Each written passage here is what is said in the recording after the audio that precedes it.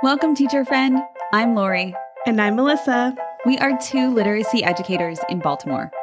We want the best for all kids, and we know you do too. Our district recently adopted a new literacy curriculum, which meant a lot of change for everyone. Lori and I can't wait to keep learning about literacy with you today.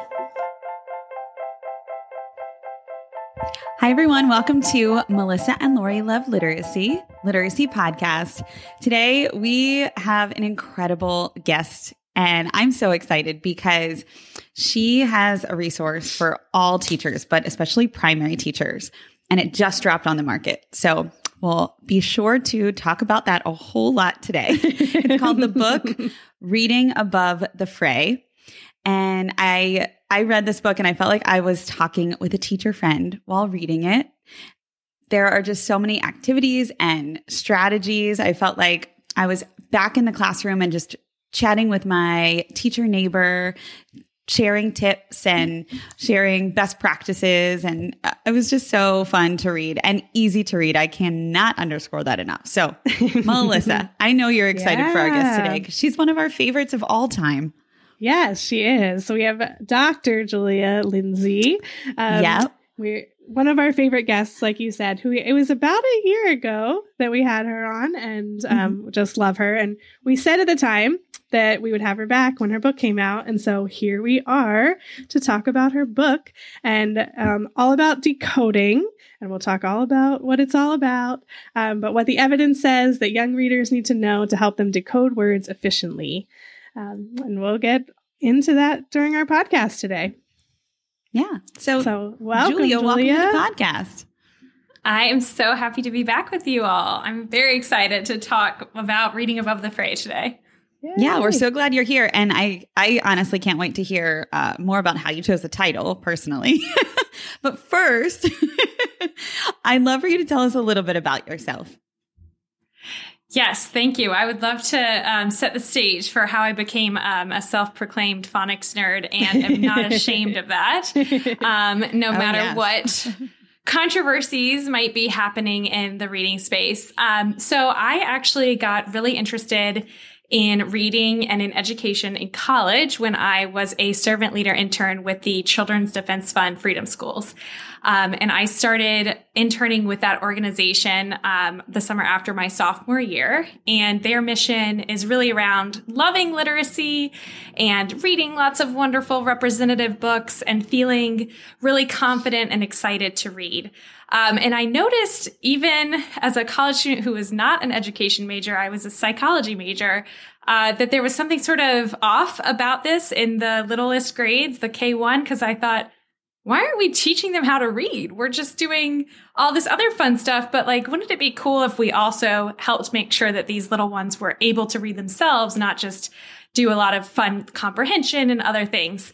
So coming back my second year, I actually proposed to the director of the program that I develop a phonics program for the little K through 2, and introduced a addition of some partnerships with some of the older kids to do tutoring as well. And to be honest, looking back, I had no idea what I was doing. I tried. But you kind of did. I kind of did. You had a gut instinct. I did. I had a gut instinct. It was, I tried to look at the research, trying to be like a studious college student, but it was like a kind of a hilarious attempted experiment.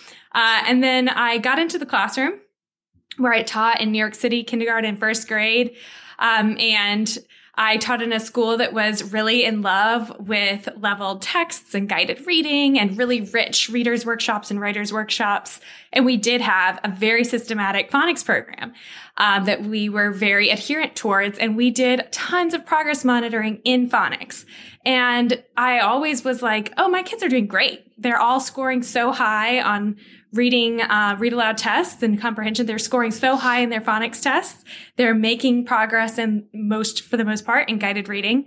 But I thought it was pretty strange because it didn't actually seem like any of these skills were coming together for a lot of kids. There were some kids that they could just do anything you put in front of them. And there was another group where I just couldn't understand it. I would be watching them read and be like, what are you doing? Like, didn't we just learn stuff like this in phonics? Or I would try to sound out a word with them and I would say, oh, no idea what that word's doing. Don't listen to me because that sounding out didn't make sense. Right. And honestly, I just kind of shrugged my shoulders and thought, okay, well, I just don't know enough. Or I'm missing something, but nobody around me knows what that is. So it must just be that this is how it goes. And eventually these kids will be okay. And then I was simultaneously getting a master's degree where there was basically no information about phonics teaching. And then I got to grad school at the University of Michigan. And in my first semester, I was the teacher's assistant for the Introductory Methods to Early Literacy course. And within the first month, my mind was blown being the TA in this class. I wasn't even supposed to be a student, but I was so shocked by the amount of information that I had never gotten to receive because of my particular trajectory. But also, I was in a school with tons of professional development, and this just wasn't the topic that people were talking about at the time for the most part. So we get into this class and I'm like, phonemic awareness. What is this? And I did make some calls back to students' parents who I had heard never blending words together in kindergarten or first grade. And I said, oh my gosh, have I got some news for you? Oh, wow. You need to try these things at home because I knew that they might never get access to this information otherwise. And then I was simultaneously working on a project with the Boston Public Schools and now Duke as well, where they had come to us and said, we have this weird issue where we have kids doing really well in phonics and doing kind of okay in guided reading, but we don't really think they're reading because we don't see them like using phonics ever. And that to me was a huge light bulb moment because I realized that my experience as a early career teacher who had taken an alternative route was not my fault and was also very pervasive, and that actually a lot of teachers and a lot of really experienced educators and whole systems were experiencing the same problem, which is this like extreme disconnect between how we were trying to teach kids to handle our English spelling system and how we were trying to teach kids how to read words in a text. And so I started kind of poking around at different things and came across some very old research on decodable texts. And I was like, this is it. This is so cool. Like, what if this is the thing? And I got to be honest with you, almost everybody around me at the university was like, ew. What? What are you talking about? Like, they were like, no, I don't think you understand what these are. Like, this is not the thing. Like, you're missing something here. And I was like, no. I really think that we could write better ones. And obviously I had mentors who believed in that as well and wanted to see what I'm not sure exactly who was like, okay, yeah, I'll see what you're talking about, but people were. And obviously, as I've mentioned, Nell was very supportive, and Boston, Brooke Childs, the director of early literacy, there was like, okay, like I'm interested in what you're talking about. And so that opened up this path to thinking about what would it mean to create decodable texts that are better. And then that deeper for years and years thinking about what does it really mean to actually teach kids this beautiful, messed up logic of the English system? And how can we actually give kids the opportunity to apply that knowledge and to practice that knowledge in ways that are going to skyrocket their abilities and their confidence and their potential love for reading, because we're putting in front of them a task that they can't handle and that they can grab a hold of. And we're not withholding meaning either. So that kind of sent me down this path of being kind of a decodable obsessed and getting very excited also about all of the elements that go into why you would need a decodable. So all the elements of decoding. And that is where it led me to this book and why the book's subtitle is Reliable Research-Based Routines for Developing Decoding Skills. And the whole book is kind of about this idea around decoding and trying to get people at least a tiny bit as excited as I am about really thinking about the meaningful, beautiful experience of getting a kid to be a strong decoder to serve the rest of their reading journey and to get them to the real place that we want them, which is that deep meaning making. Julia, I'm wondering really quickly before we get into your book, if you could, you might not know this, but I'm wondering like why so many people had that reaction when you said like they were like, ew, decodable text. Because I'm sure there are a lot of people out there that still have that reaction. So just curious if you know the reasons why. Yeah, I do. I think I know a lot of people have said to me even subsequently that I really changed their mind about decodables because they initially perceived them as these like meaningless, like just spiel, like just like random words on a page that served no purpose, that made no sense to kids, that were devoid of all of the other aspects of reading that we think are important, and that were exclusively rote phonics practice, which is something that I think people feel really worried about accidentally going so far and becoming a situation where kids are like phonics robots. So, which is very valid to be worried about that. But I think a lot of people have had negative experiences, especially those who have been teaching a while with decodable texts. The ones that are 100% decodable and are designed for kids who only know like consonant, vowel, consonant words, and were written in the 90s are not always making tons of sense. I'm thinking of some. So, yeah. I'm thinking of some. Yeah. So that preconceived notion is strong, and makes folks very rationally worried about the implications of putting books like that in front of their kids. So. Yeah, that's such a good point. And I feel like everyone out there probably has that image in their head of like, oh, I know what you're talking about with the Zip Zap Zup decodable book or something. And then you're also trying to, have kids read it. And sometimes it's all, I feel like the whole experience could be misunderstood, in terms of what the purpose is. And I know you talked about that the last time you were on the podcast, the purpose of the decodable book. And we can talk about that a little bit later if you want to, when we talk about your book. But I think that whole time and that whole experience of decodables could be misinterpreted if the way that you are describing it, like the old way or a way that maybe wasn't the most effective way, is in our minds. So I just wanted to throw that out there. But I'm so glad that you shared why you wrote this book and how you got on the journey to it, because I think it's a really cool story. Yes, thank you. Yeah, I thought it was a fun story to live. So always fun to share as well. What did you get your master's in, by the way? I was thinking about that. It was in just childhood education. It was like a 1st through 6th cert. So, okay. Yeah. Wow. All right. So could you share a little bit with us what the book is and what it isn't? Because I know it has the word decoding in the title. So it's for developing decoding skills, but I'm hoping that you can elaborate for us. Yes. So this book is very purposeful, and hopefully it is purposeful when you read it, not only in terms of what I chose to include and not include, but also purposeful in what I'm telling folks to consider when they're choosing what to include and not include in their instruction as well. And to always orient back to their purpose for teaching. So if you think of a book as kind of a teacher or a coach, what was my purpose in writing this and in hoping to help and teach and coach other educators with is really around foundational reading skills. And those are not actually just one thing. That's something I dive into in the beginning of the book, is that we actually don't even have a definition that is shared among all researchers or all organizations about what foundational skills for reading are.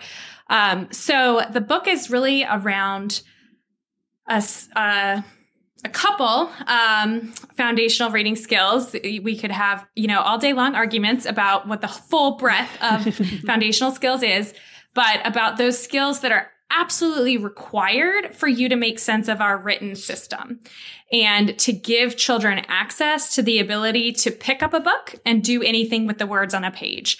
And so that starts even with oral language and print concepts, and then takes us all the way through multisyllabic word reading. So really thinking about what is it that we can do in our routines as classroom teachers to actually support kids in developing these skills. Why are these skills important, and where are they leading us towards? And also, how can we do this in the most efficient and effective way possible? So I am very much a means to the end person. The foundational skills are things that no one who is a fluent reader even thinks about.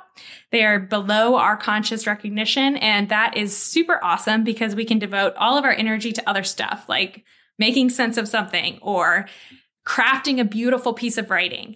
And so our goal in foundational skills instruction should always be to try to be efficient and effective in how we're teaching so that kids can spend more time doing the much harder task of making meaning. And the way that we're efficient and effective is by leaning into these research-based routines that we know about and leaning into understanding why we're doing something.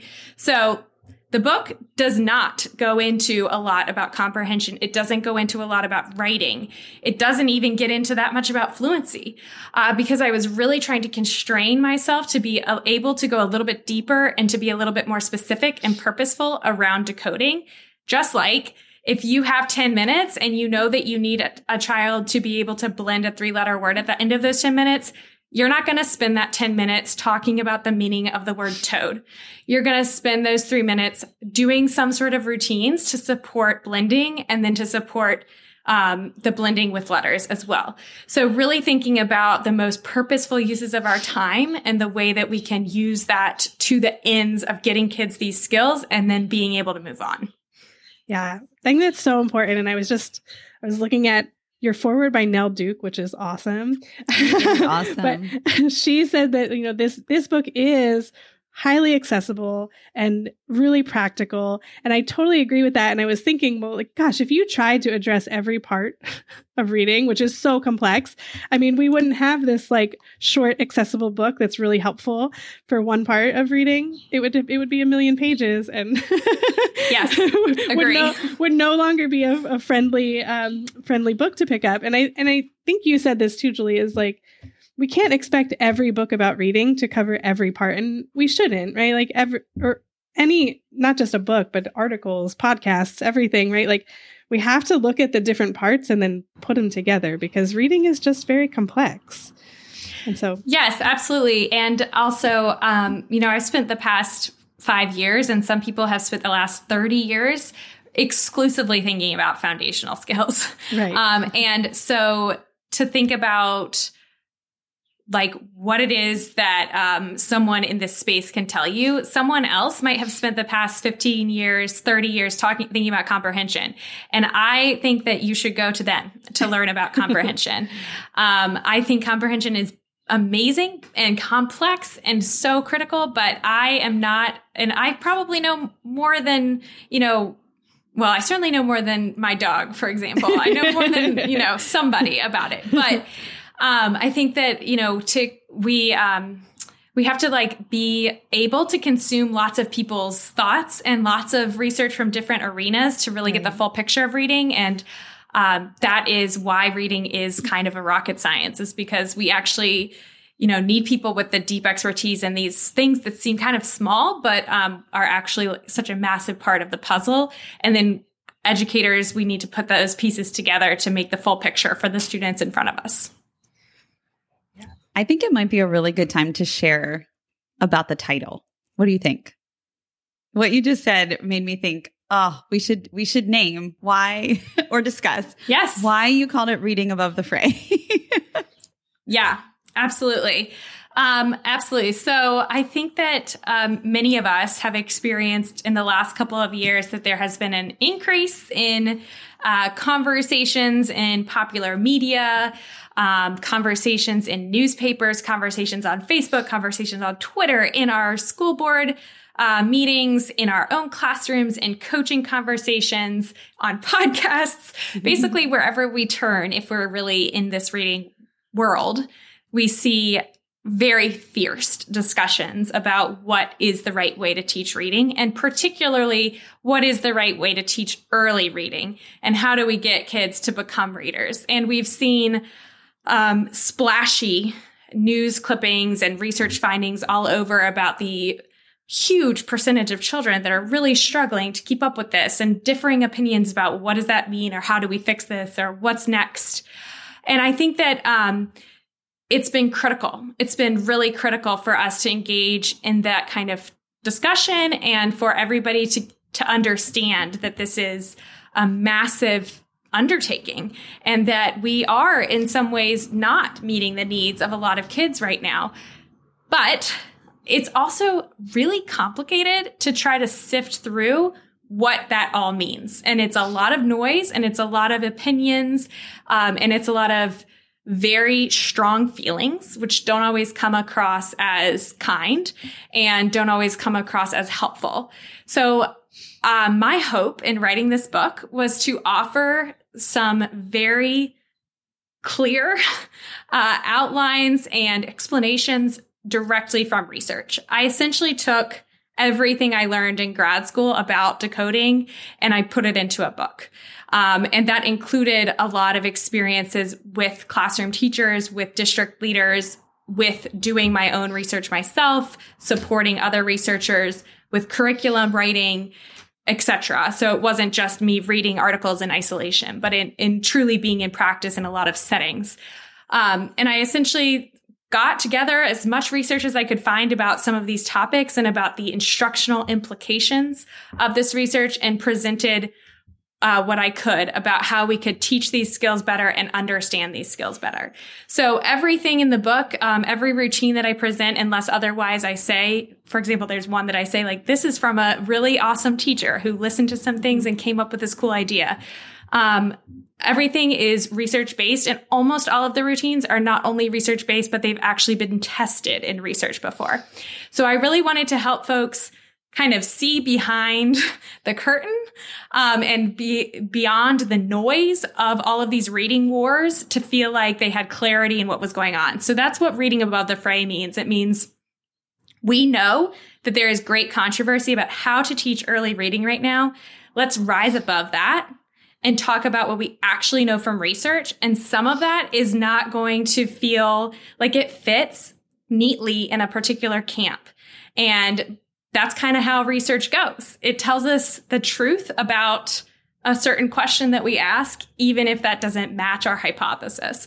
So presenting the research and trying to say, you don't need to live down in the noisy spot, especially if that doesn't serve you. We can all kind of lean into research specifically and learn from that instead. Julie, I was just going to say, what I love about your book is exactly what you said. Like, I feel like everything was based in, I could see research on everything. And then you even gave ideas for, like, if you want to learn more about this, here you go. Like, here's where to go look for more. But at the same time, it was so practical, right? I was like, if I was in the classroom right now, this would give me so many ideas of what to actually do, which, sometimes you read research articles and you're like, okay, like, I don't know what this means for my classroom. That's not helpful.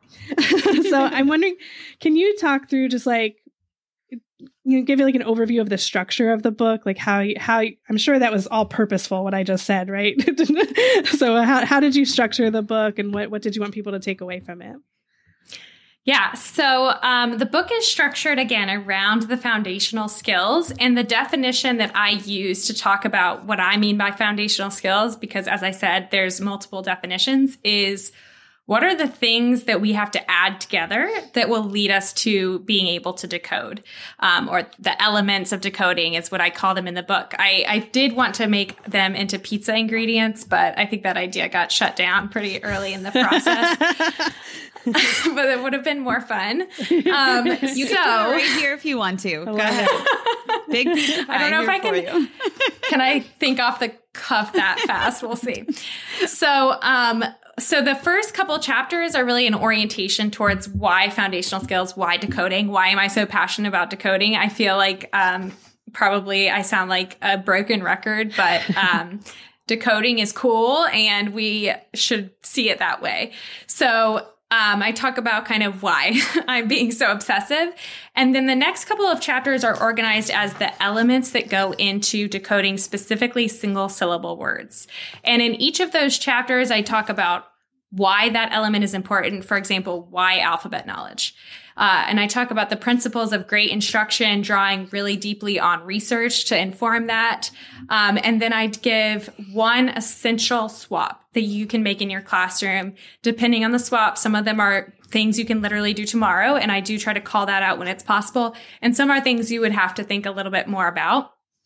But I try to give exact examples of why this is really essential, why it will move your practice forward immensely, how it's deeply research-based, along with some routines and suggestions there as well. So an example of that would be in the alphabet knowledge, the swap is teach like a hare, not a tortoise, because we know from research that teaching the alphabet faster, and this holds in PK, but is most essential for kindergarten, is actually better, not only for the highest achievers in your classroom and those coming in with alphabetic knowledge, but actually, fascinatingly, we have research that shows that faster alphabet instruction is better for those kids who come in with less knowledge, which is a super exciting finding because it really gives us confidence to say, okay, you should be efficient about this and get through these letters.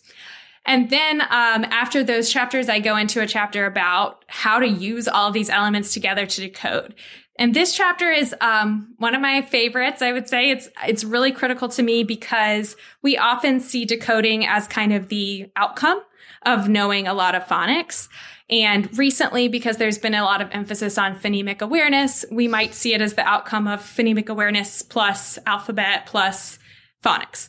But I argue that we should actually be much more intentional about teaching decoding.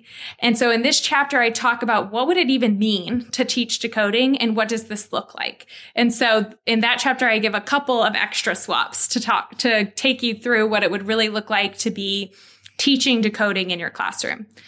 The next chapter that I get into is adding decoding to multisyllabic words. So I talk through how you can support kids in accessing syllable types and morphology to read multisyllabic words.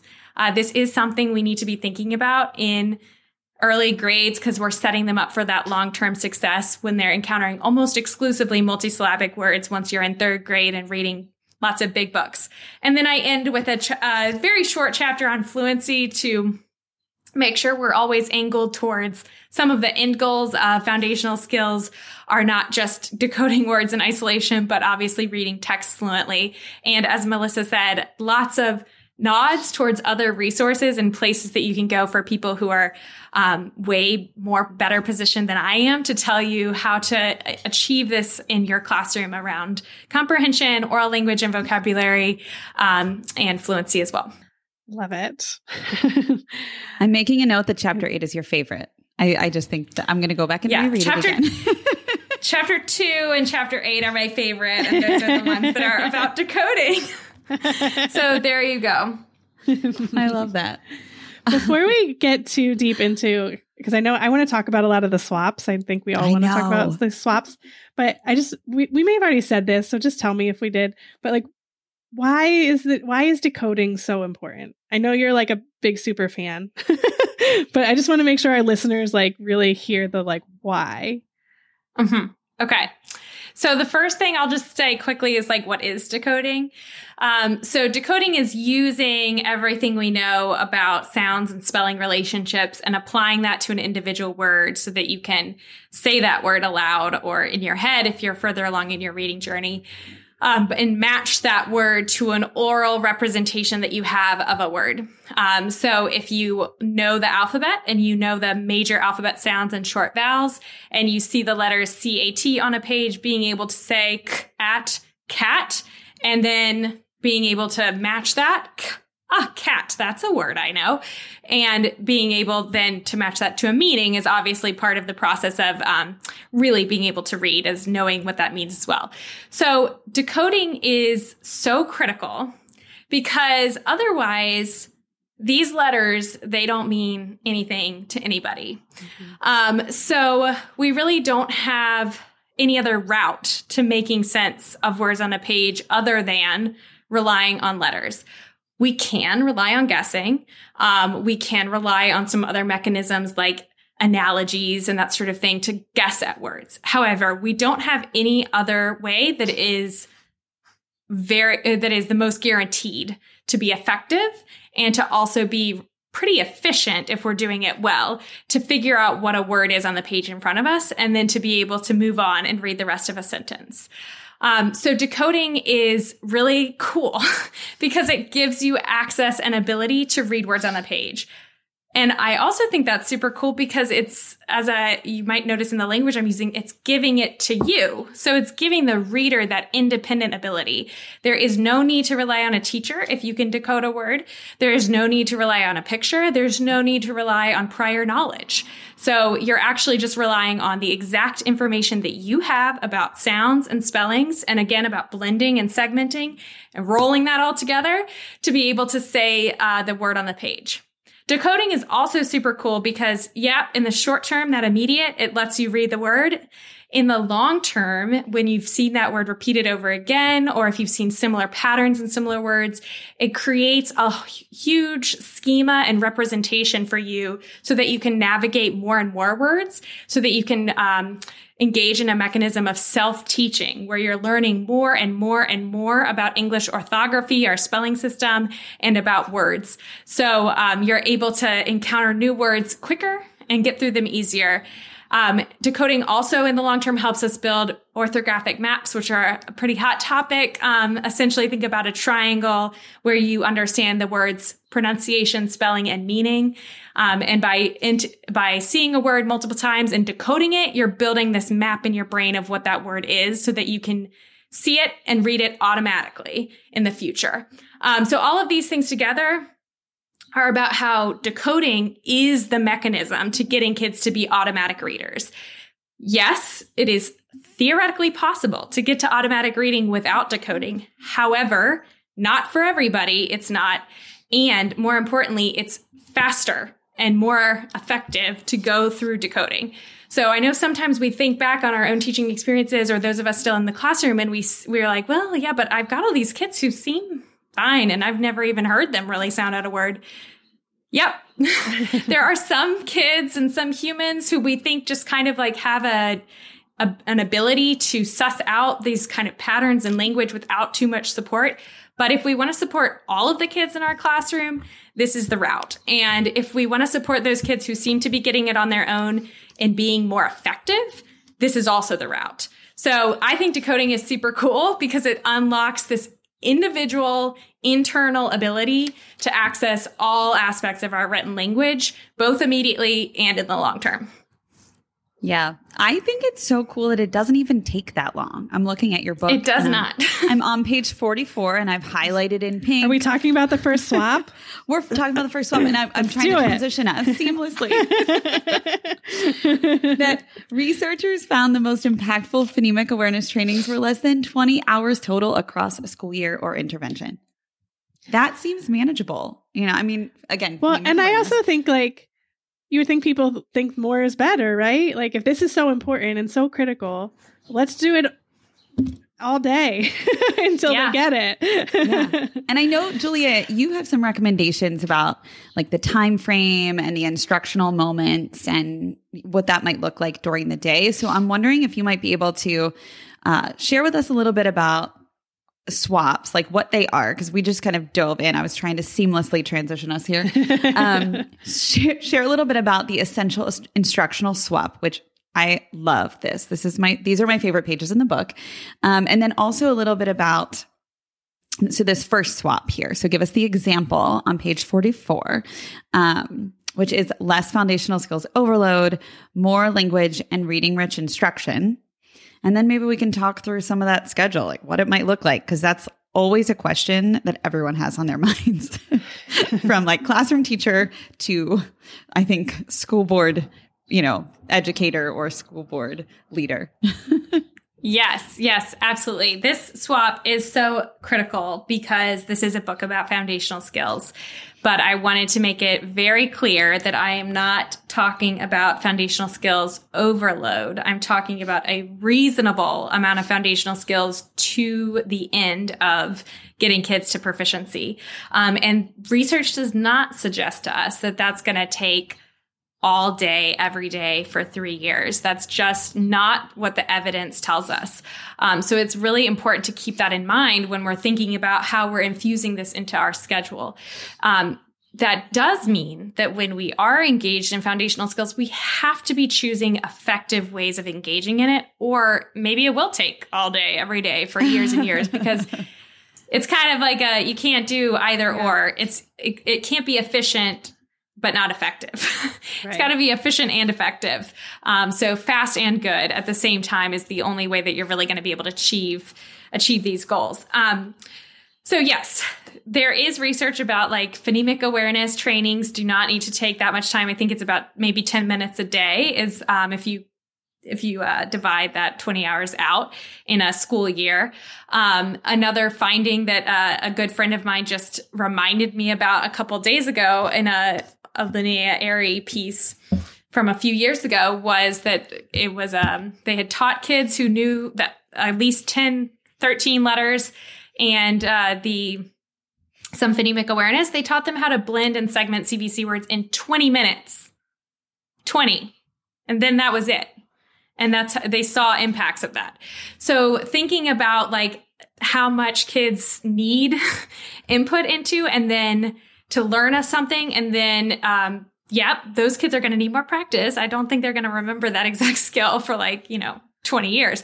But knowing that actual instruction is maybe not going to take tons and tons and tons of time, and that our real goal in a lot of the foundational skills instruction should be giving kids access to these skills in a super explicit way, and then really strategically creating practice opportunities for them that, again, are still fast and still effective based on research so that they can continue to grow those skills over time. And that leaves you a lot of other time to do read alouds and other small group instructional types, writing instruction, all of these other wonderful things that literacy teachers do. And for many of you, all of the other things that you do for science and social studies and math and all that sort of wonderful aspects of the day as well. So there is a schedule on page 45, but it's not really a schedule. It's more of a nod towards all the things that you're probably doing in your day and the time that those things might be taking you, and a way to talk about how these are all kind of interconnected. And in the online website for the book, there's an additional table that sort of is similar to the one on 45, but it indicates how you might infuse a little bit of foundational skills into some of these other times of day. For example, maybe you have a 30-minute read aloud every day that is focused on deep comprehension work, as it should be. But maybe every so often you use your read aloud to have a minute of infusion of print concepts. Or maybe you have 40 minutes of writing every day. I mean, God bless if you do, that's beautiful. And you're engaging kids and really thinking about creating writer's craft, or in all sorts of other great things that you might be working on. But you are able to also support spelling via the sound spelling relationships you've been teaching systematically in phonics during your check-ins in a writing time. So knowing that foundational skills can flow throughout your day and doesn't need to take away from those really deep meaning-making experiences that you've crafted for your students and that are necessary to create readers and not phonics robots, which phonics robots sounds scary. I wouldn't want to go up against them in a fight, but I don't think that we need those in the world. I have to say, Julia, too, I love that the updated version also includes math, science, social studies. Like, it doesn't even just have to be ELA time where these can continue, right? This practice can continue. Yeah. And before Thank you for that. Before Melissa transitions us, because I know she's about to ask another question, I can see it on her face. Can you say the website for everyone listening for the book? Do you know the website? That would be cool if I could. I think you have to have the book too, right? I have it. But you have to have the book to get the password. Oh, you have to have the book. Okay. Well, that's good. So we can direct everybody to buy the book and then go to the website. It's in the back front cover or the back cover of the book. Look inside. Yeah. That's where the gold is. Perfect. I was going to say, I don't know. I was Googling it. That is so funny. Okay. Well, I didn't mean to ask you like the easiest question that you didn't know the answer to, but you're like, what is decoding? No problem. What's the website of your book, Julia? No, I'm just kidding. It's one of those secret ones, though, that you have to have the book. We'll post it in our newsletter. How about that? We'll post it in our newsletter, and everybody can sign up for our newsletter and then have access to your website. You still gotta get the book. Of course, they'll buy the book after this, for sure. You gotta have the book to get the password. Yeah, because everybody, I feel like this is a big question that we get emailed all the time. Like, well, what does an effective schedule look like? How can I do all of this and fit all of this in? So I love that you tackled that with some key thoughts and instructional moves. Thanks for doing that. Yeah. Well, I hope it's helpful. But yes, we all have our own ideas about schedule, don't we? So you'll have to adjust it and make it your own. For sure. Especially principles. It's a guideline, right? All right. So I'm switching to the next swap. Are we ready? Go ahead. Are we going all through all of them? No, we just picked out a couple. Oh, okay. We have a favorite swaps list. Love it. But I did want to talk about the one on page 73, which is around phonemic awareness. Just because I think for some people, phonemic awareness is kind of a newer thing that, like you said, I didn't even know what that was, before I went to grad school. So I just wanted to talk through that. And specifically, this is fewer rhymes, more phonemes. And like you said, this can be really short and quick. And so I think it's a really nice, something that someone listening to this podcast might be able to take away and incorporate into their classroom. So tell us all about it. Awesome. So first, I'll direct folks to pages 18 and 19, as well as the online resources for my dictionary of foundational skills terms. It will guide you through all of these definitions of the terms I use in the book, and also these are the terms that are used in research. For those of them that have definitive definitions, some of them unfortunately do not. So just always go back to that if something is not fresh or if you need an update about the specific definition of something, because this is a hugely confusing topic. What is phonological awareness? What is phonemic awareness? How do they fit together? What's going on here? So broadly, phonological awareness is our ability to hear and manipulate and generate any kind of sound in language, including saying a whole word, knowing something is rhyming with something, being able to just kind of operate in our oral world. And a lot of those skills do develop pretty naturally for many people. But that doesn't mean that they develop naturally in the sense that you might be able to rhyme, but you might not ever know what the word rhyme means. So we might think that kids are not able to do something if we are asking them rhyme with the word cat, versus if we say, let's play a game. Like one of my favorites, we're going on a camping trip and everybody's going to bring something that rhymes with sat. And then playing games like that where we're modeling and we're helping everyone along the way. So there is just a difference there just in terms of what we're asking of kids. Just always remembering that is particularly important in some of these oral language skills. But even though I just mentioned rhymes, unfortunately, the sad news about phonological awareness is that it doesn't actually seem to impact reading as much as we thought it did. What really impacts reading is a subset of phonological awareness called phonemic awareness, which is our ability to hear and manipulate the individual sounds in a word. So being able to say dog starts with D, and if I change the D to a B, it would be bog. That's demonstrating phonemic awareness. I was able to hear, isolate, generate, and manipulate or change the sounds in a word. And that would be the highest levels of phonemic awareness, obviously. So those are what really matter for reading. And makes sense, because if you can't say that there's a D sound at the front of a word, then how are you going to figure out that the letter D should spell that? Or how are you going to figure out that when you're looking at the D, that's the sound that you should say? So phonemic awareness is really critical in letting us decode words sound by sound, letter by letter, spelling pattern by spelling pattern.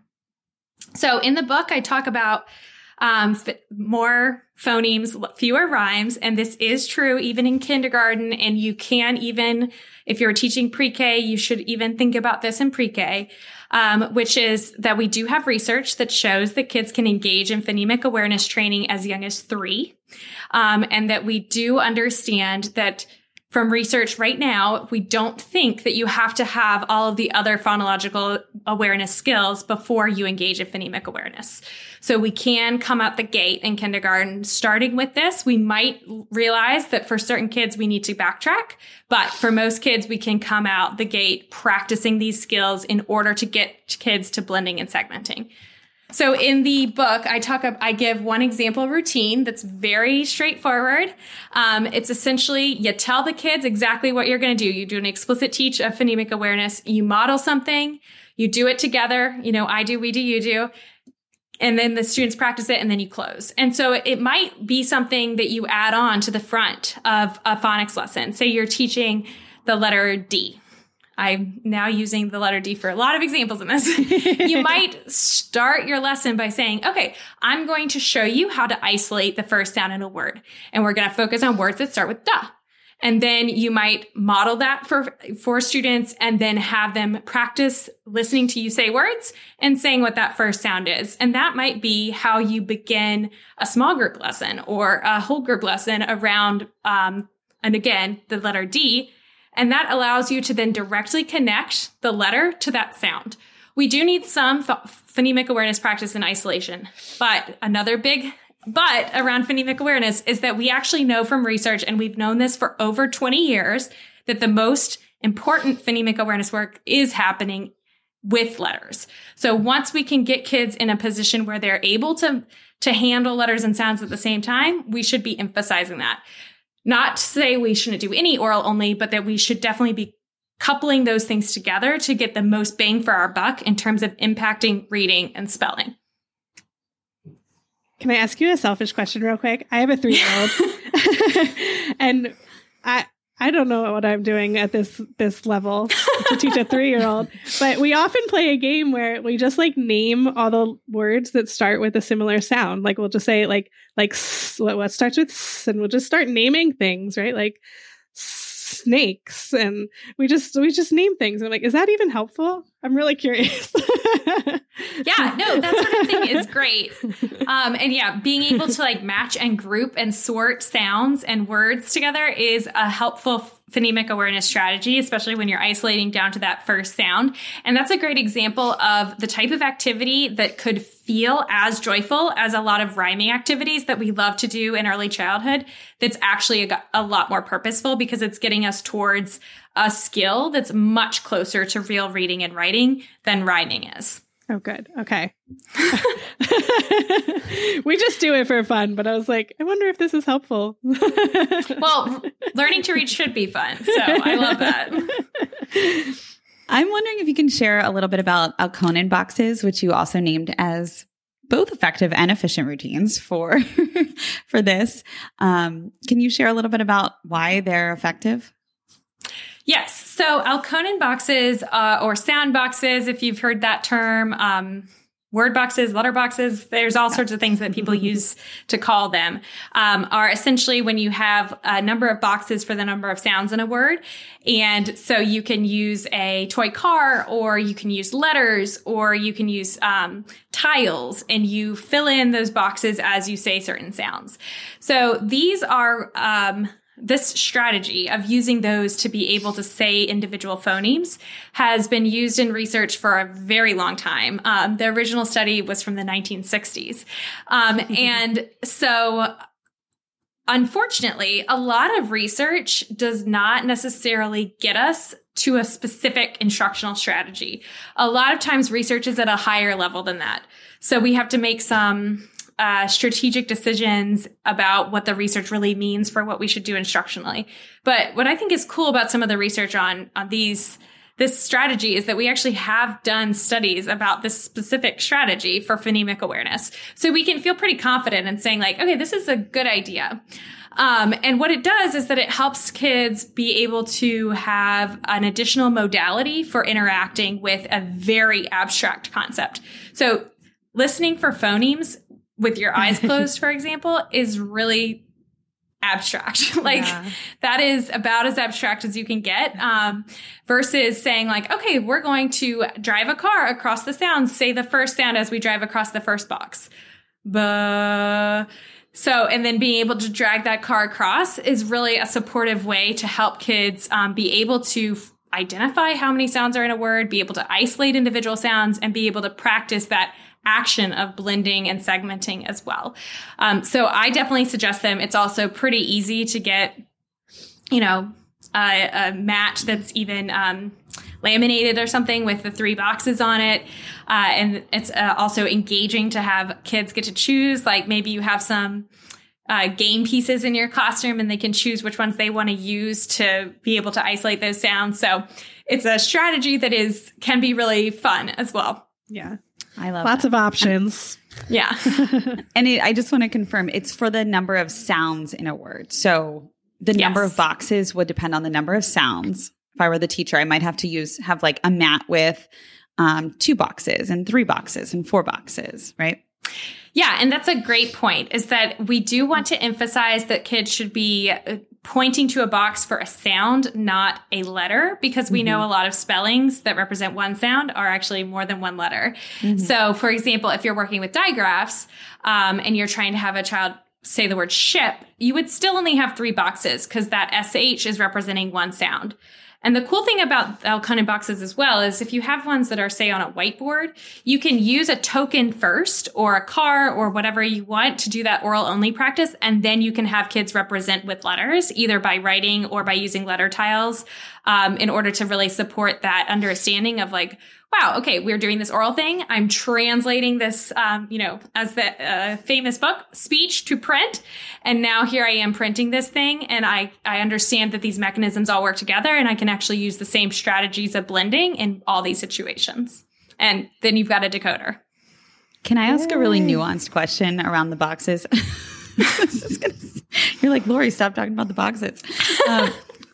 So I'm noticing that they're all squares. Like perfect squares. I've seen on social media, I've seen in classrooms, boxes be used that mimic the shape of the letters. Can you talk about why these Elkonin boxes are specifically squares and why we're not going to give like the letter shapes to help students? I think I know what your question is, but you let me know if I'm going in the wrong direction. Okay. So there was a theory that I'm not entirely sure where this came from, but I am assuming it came out of some movements in the 1970s around how we recognize words. And this theory postulated that we recognize words as just like this whole thing, almost like when you see an iPhone and you're like, that's an iPhone. You don't see each individual part. You don't see the camera and there's like no buttons left on these things, but you don't see the little, definitely not. You don't see pieces and think, oh, these pieces equal a whole. So there was this theory that the way we process words is that we kind of memorize the wholes. And out of that came this creation of saying, okay, well, if we outline the letters, then we can have kids kind of memorize the shape. That is not how reading works. Let me just be blatantly clear about that. That's just not how reading works. We actually know for sure at this point in time, because of MRI studies and very sophisticated eye tracking, that in order to read a word, even you, who I am assuming are a highly literate, engaged reader, actually do look at every single letter in a word. And so we also know that kids need to do that as well. And that in order to get them into a space where they're decoding and therefore the route of the most efficient and effective word recognition is by drawing their attention to real letters, not to shapes, and not to abstract formations, but drawing their attention to letters, how to use those letters to map onto sounds, and then how to blend those or segment them to read or spell. Thank you. That's super helpful. Yeah. And yes, you did get the gist of what I was asking. Great. I didn't want like is this bad to do? Is this good to do? I didn't want that to come from me. I wanted it to come from you because you're a much more reliable source than I am. Well, I don't know about that. You guys have learned, I'm sure, learned quite a bit over this wonderful podcast. We have a lot to go. We're still learning a lot. Yeah, don't we all? Isn't that the joy of all of this? Is that we all get to keep learning. That Absolutely. Is the joy. And I also love that you talk about joy in your book for students. For sure. Learning all of this. I love that you dedicated a little section to that. That was important. Yeah. All right. So there's 1,000 more swaps that I want to talk about, but I want to skip ahead to your favorite chapter, chapter 8. Perfect. And I don't know if you want to try and maybe connect the swaps in there. You can tell us. But I mean, one is just simply more decodable texts, fewer non-decodable texts. But I also would love for you to touch on the independent reading, the less unsupported independent reading and more supported independent reading. We actually get a ton of questions about independent reading, I think more at all grade levels, but it'd be interesting to hear from you about what should independent reading really look like at this time. Awesome. Yes. Okay. So in terms of decodable text, it is my favorite topic, and so I'm sad to do this, but I will encourage folks to listen to the last episodes that I had come on last year, because I do think we get into that quite a bit. The high level here to understand is to think about everything that we've just talked about how word recognition works. You can rewind and listen to me gab about what decoding is and why I think it's so important. And to then think about, okay, so if you agree with that logic and that research-based understanding of how we recognize words, which I hope that you're curious about and willing to think about if that fits, then what would that mean about the books that we put in front of kids and the words that we want them to practice reading? And so the logical kind of conclusion of this is that we would need to put words in front of children that they're actually able to decode. So just like anything we practice, just like getting bigger biceps, you can't do that if you are just doing one bicep curl and then going on a run. So we want to give kids the access to knowing what a bicep curl is, to knowing, what are sound spelling relationships, what is blending, what is segmenting, and then I'm just going to go with this metaphor. Then we're going to give them bicep curls to do. And it sounds like, okay, this is going to get really repetitive. But bicep curls are not the only way that you can support a bicep. So we have other ways that we can support decoding, such as in strategic shared readings where we have some words that are decodable, in interactive writings where we're supporting kids in spelling these decodable words, in decodable texts that are 100% decodable for one day, and then the next day it's 80%, and I'm right there to support you with that 20% of words that is more about making sure that text is meaningful. But we're giving kids that practice to actually get into the act of decoding. And then I'll say this, that the major fear on these books, like I've touched on at the beginning, is that they are going to make kids hate reading. And I will say to you unequivocally that has not been my experience or the experience of the educators that I have previously supported in using high quality decodable texts. It actually has shocked me. I did think that was possible. And then to actually see it in action, it will change your mind. Kids are excited and joyful about being able to read a word. What an incredible accomplishment to go from someone who's looking at these weird symbols all over the place to being able to make sense of that for yourself. Read a word for yourself, read a sentence, read a book for yourself, and to say to yourself, I am a reader. I didn't have to rely on my teacher. I didn't have to rely on anything but myself. That act, that's the magic that we feel when we're teaching readers. The magic isn't because reading is mystical. The magic is because we can give kids access to this very critical skill, and that they don't need to see it, all this background of stuff that we're doing. They can feel that joy and magic, but we know that we're being extremely strategic in what we're doing. And I have had kids at places where I've written decodables literally run up to me and say, what's going to happen next in this decodable series? They don't use the word decodable. I'll just caveat that. But they're so excited to read decodables that they have literally run up and been like, this has been I'm so excited. I can't wait to read the next book and find out what happens.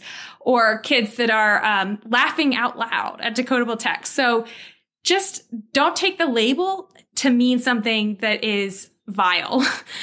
Take it and think about what it could really mean for kids, and think about how you can also use your professional knowledge to find the highest quality ones that are going to match your students' needs and interests. So I'll say that about decodable texts. And then independent reading is your next part of the question. So these do liaise with that, right? So if we are supporting kids in reading a lot of decodable words that are just learning in their sound spelling relationships, obviously we should give them the chance to practice that independently if they're ready for it.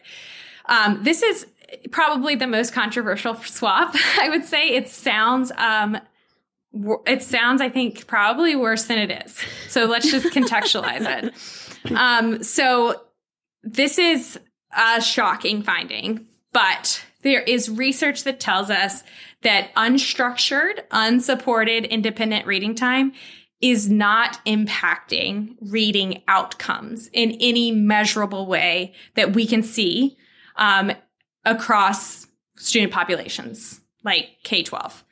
So that's like really hard of a pill to swallow, because I think most of us think kids deserve time to read on their own. They deserve time to pick a book that they want to read and have the opportunity to do that.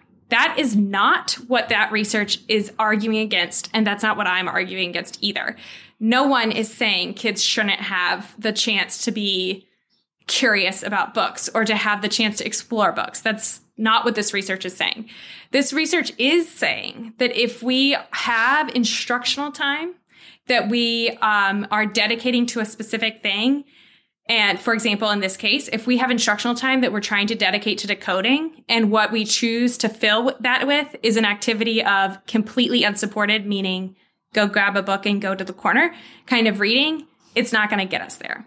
So we need to think about what, again, is our purpose for something. If our purpose is I have some center time or stations or whatever we like to call them, I'm going to pull a small group, and then one group is going to be maybe they're on a computer, or maybe they're with an assistant teacher, or maybe they're writing letters to the guest who came to your classroom last week. And then you have another group that you would normally say independent reading, but you know that particular group is at a stage where they need more practice with decoding. You might want to pick a different activity.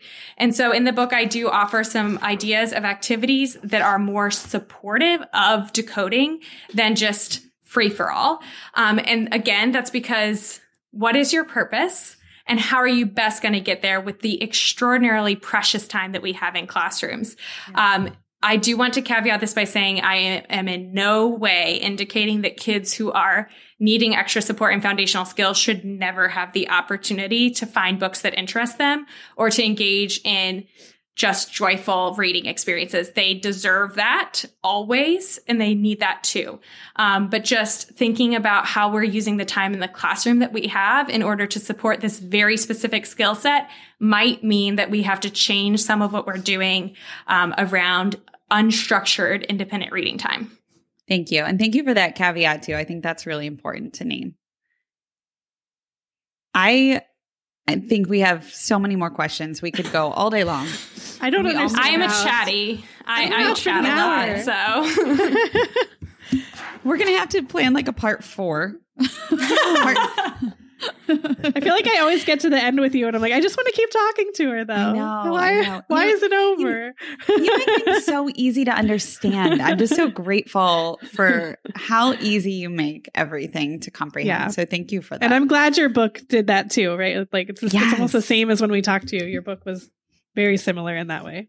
Yes. Oh, good. I'm glad. I have heard from multiple people that they read it in one weekend. It was not meant to be a tome. It's meant to be accessible and so that you can really use it. And so thank goodness. Hopefully it doesn't. It's not a stressor. Yeah. It's just a resource. Yeah. It's awesome. If I could read it again, and I will read it again, I would go through and like read all the swaps first and then back map the chapter almost, because I thought that was like such a great way. Like I read forward the first time. I would almost read backward in the chapters the next time to see. But I love the do it tomorrow too. Like there are so many opportunities, and like though I think the one you were like, it takes no more than 15 minutes. And I was like, that's true. I could do it tomorrow. It takes no more than 15 minutes. It's really manageable. So you made this so easy to understand and to read, and such like practical application tips. Super awesome. Thank you for that. Oh, well, thank you. I'm glad it came across that way, and I hope other folks find value in it too. Yeah. Well, we can't let you go without winding down with the 5 things you love. And I can't wait to hear your list here. So these are meant to be rapid fire, Julia. So first thing that comes to mind. Whatever comes to your mind. Yep. Ready? Melissa, do you want to start? Yeah. All right, Julia, what do you love to read? Besides research. Children's books. Yes, no. I love kids' books. I have 2 nieces who are under the age of 1, and my favorite thing in the world is to buy books for them and then get to read them to them. I love it. Love that. What do you love to watch? I love, right now, I am very much a 30-minute comedy kind of gal. So some of the old but goodies like Big Bang Theory, Seinfeld, even like way back in the day, that sort of thing. Got to get a laugh in. I hear you. I love it. A good Friends episode. Yes. Yeah. All right. What do you love to listen to? I'm a big podcast listener. I've been listening to Code Switch on NPR, and it's very thought provoking. So love that one. Write that one down. Yeah, we'll jot it down. Can you listen to yourself on a podcast? Oh, generally, no. I barely, people, no. When I have to review like a video or something, it takes me a while to like get up the gumption. I was just curious. I feel like most people that feel that way too. What is a memory you love as a teacher or as a student? Oh, this is such a good question.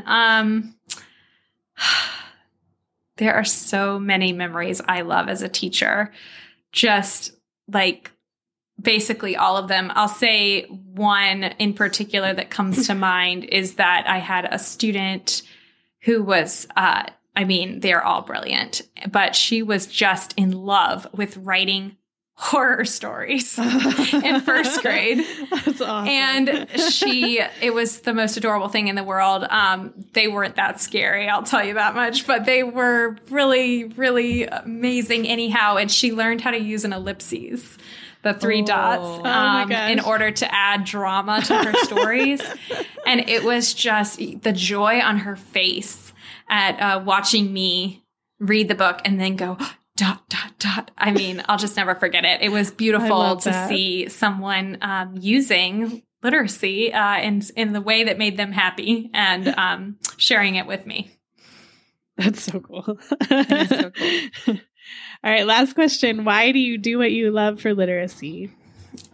I love that too. Oh, great questions. Wow, there's a lot there. I think that reading is the most powerful thing that we can give to someone else. I think that if I could snap my fingers and do something, it would be to say everybody has access to a foundation of reading that's strong enough that they can do whatever they want with that information.